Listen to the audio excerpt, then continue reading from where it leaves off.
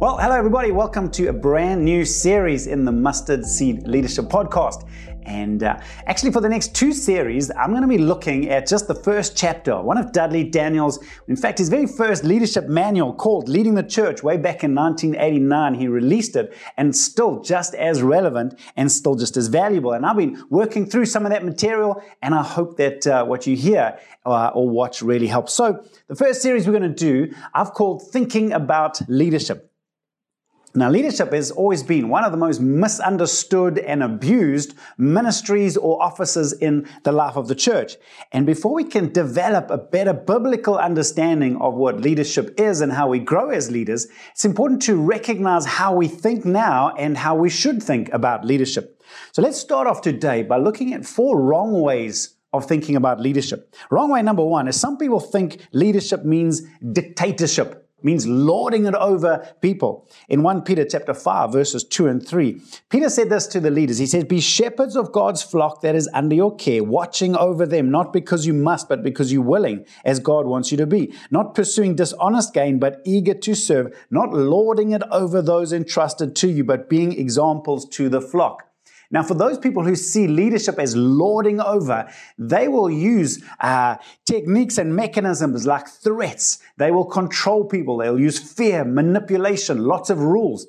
I was reading just recently, someone sent me a message from a pastor that was sent to someone in his church saying, your tithing is now in arrears, and if you don't catch up your tithing, you will be kicked out of the church within the next month. You see, that's about control. That's about lording it over people and trying to threaten them and get what you want.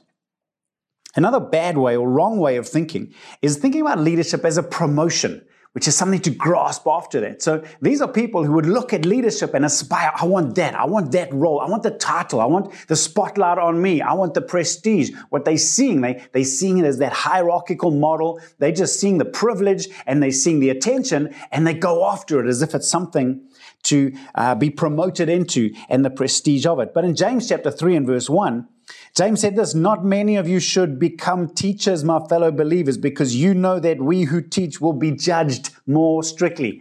And as a leader's job is to teach, to impart, to train, to preach God's word. And maybe we should be more aware that those who lead are held to a higher standard, both by people and I think by God as well. Not many should aspire. There's a personal glory and wanting to appear successful or better than others. If that's what's motivating you, that's wrong thinking when it comes to leadership. These people are always trying to take the credit, appear successful. They're not motivated by love for God and His people, but by personal ambition. Once again, not the right way of thinking. Third wrong way of thinking about leadership is seeing that you're the servant of the people rather than the servant of God. Now, I know it's a subtle difference, but it makes a big, big difference. Yes, as leaders, we're called to be servants of people, but primarily we serve God, and by serving God, we serve people. Let me explain what I mean. In Romans chapter 1 and verse 1, Paul said this, Paul, a servant of Christ Jesus, right up front. Not a servant of people, a servant of Christ Jesus, which translates into serving people. In 1 Corinthians 3 and verse 5, he said, "What after all is Apollos and what is Paul? Only servants through whom you came to believe, as the Lord has assigned to each his task." The leader's primary job is always to serve God first. Now, the reason this is so important is because if we get it wrong, you'll always want to please the one you're serving.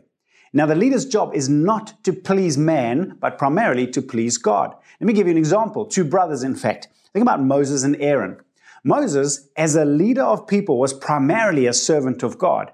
And as such, he sometimes had to bring strong words of correction and rebuke to the people of God. But because primarily he was serving God, he could serve the people, and he served them for 40 years of leading them through the desert. He was serving the people by primarily serving God. Aaron, his brother, had it the other way around. There was an occasion when Moses was up on the mountain. He spent another 40 days with God up on the mountain. The people were becoming restless. And Aaron, because he wanted to serve the people more than serve God, the people came to him and said, "Aaron, make us an idol. We want something we can see to worship. Make an idol like the other nations." Remember what he did? He took their gold earrings, their rings, and he fashioned and formed this golden calf that the people bowed down to. What was the problem? Both of them served the people, but Moses primarily was a servant of God. Aaron was a servant of the people. Leaders, we have to understand That order, it's so important. And then the fourth wrong way of thinking about leadership is similar to that one. It's seeing leaders as Mr. Nice Guy. Keep the people happy, just keep everyone happy. He's the one who's just trying to keep the environment and keep people smiling. But the problem with that is it undermines your leadership and results in weak and indecisive leadership. This flows from their own sense of insecurity and desire to be accepted, their desire to be liked, and so they just want to keep people happy and never challenge or rebuke them. I'll give you two scriptures behind that. First one comes from Proverbs, chapter 29 and verse 25. It says, "The fear of man will prove to be a snare, but whoever trusts in the Lord is kept safe." That's what it's rooted in, the fear of man. Mr. Nice Guy, just wanting to get people happy because you want them to like you. In John chapter 12 and verses 42 and 43, it says, "Yet at the same time, many, even among the leaders, believed in Jesus. But because of the Pharisees, they would not openly acknowledge their faith for fear that they would be put out of the synagogue, for they loved human praise more than praise from God." Refused to publicly acknowledge Jesus. Why? Fear of man, wanting to be accepted, wanting to be liked, wanting to be popular, kept them from becoming strong leaders. That's why it's a wrong way of thinking. In fact, the Bible tells us in 2 Timothy 4 verse 2, it says, "Preach the word, be prepared in season and out of season, correct, rebuke, and encourage." That's our job, leaders. As we bring God's word, as we lead people with God's word, there will be times of correcting and rebuking and encouraging. And if you're just looking to be Mr. Nice Guy because you want to be popular and everyone to like you, you might do the encouraging, but you're not going to do the correcting and rebuking.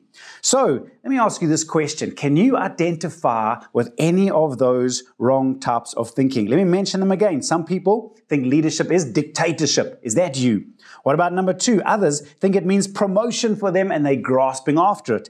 Third one, others think it means the servant of the people and therefore never rule or exercise government. Or fourthly, others think leadership is about being Mr. Nice Guy and that undermines and weakens true biblical leadership. A question for all of us is, can you relate to any of those wrong thinkings? Before we can grow as a true biblical leader, we first have to recognize what might be holding us back in our thinking. Next week, we're going to look at what should we be thinking of leaders, but let's start by identifying, recognizing, and breaking some of those old, unhelpful patterns of thought. Hope it helps. God bless you, and look forward to seeing you again next week. God bless. Bye for now. Thank you for listening to this week's episode. Remember, if you like the notes that come along with this episode or any one of our past episodes, you can visit outlookchurch.co.za/mustardseed leadership, where you can see all our past episodes, all the resources and notes that go along with this. Until next time, keep growing.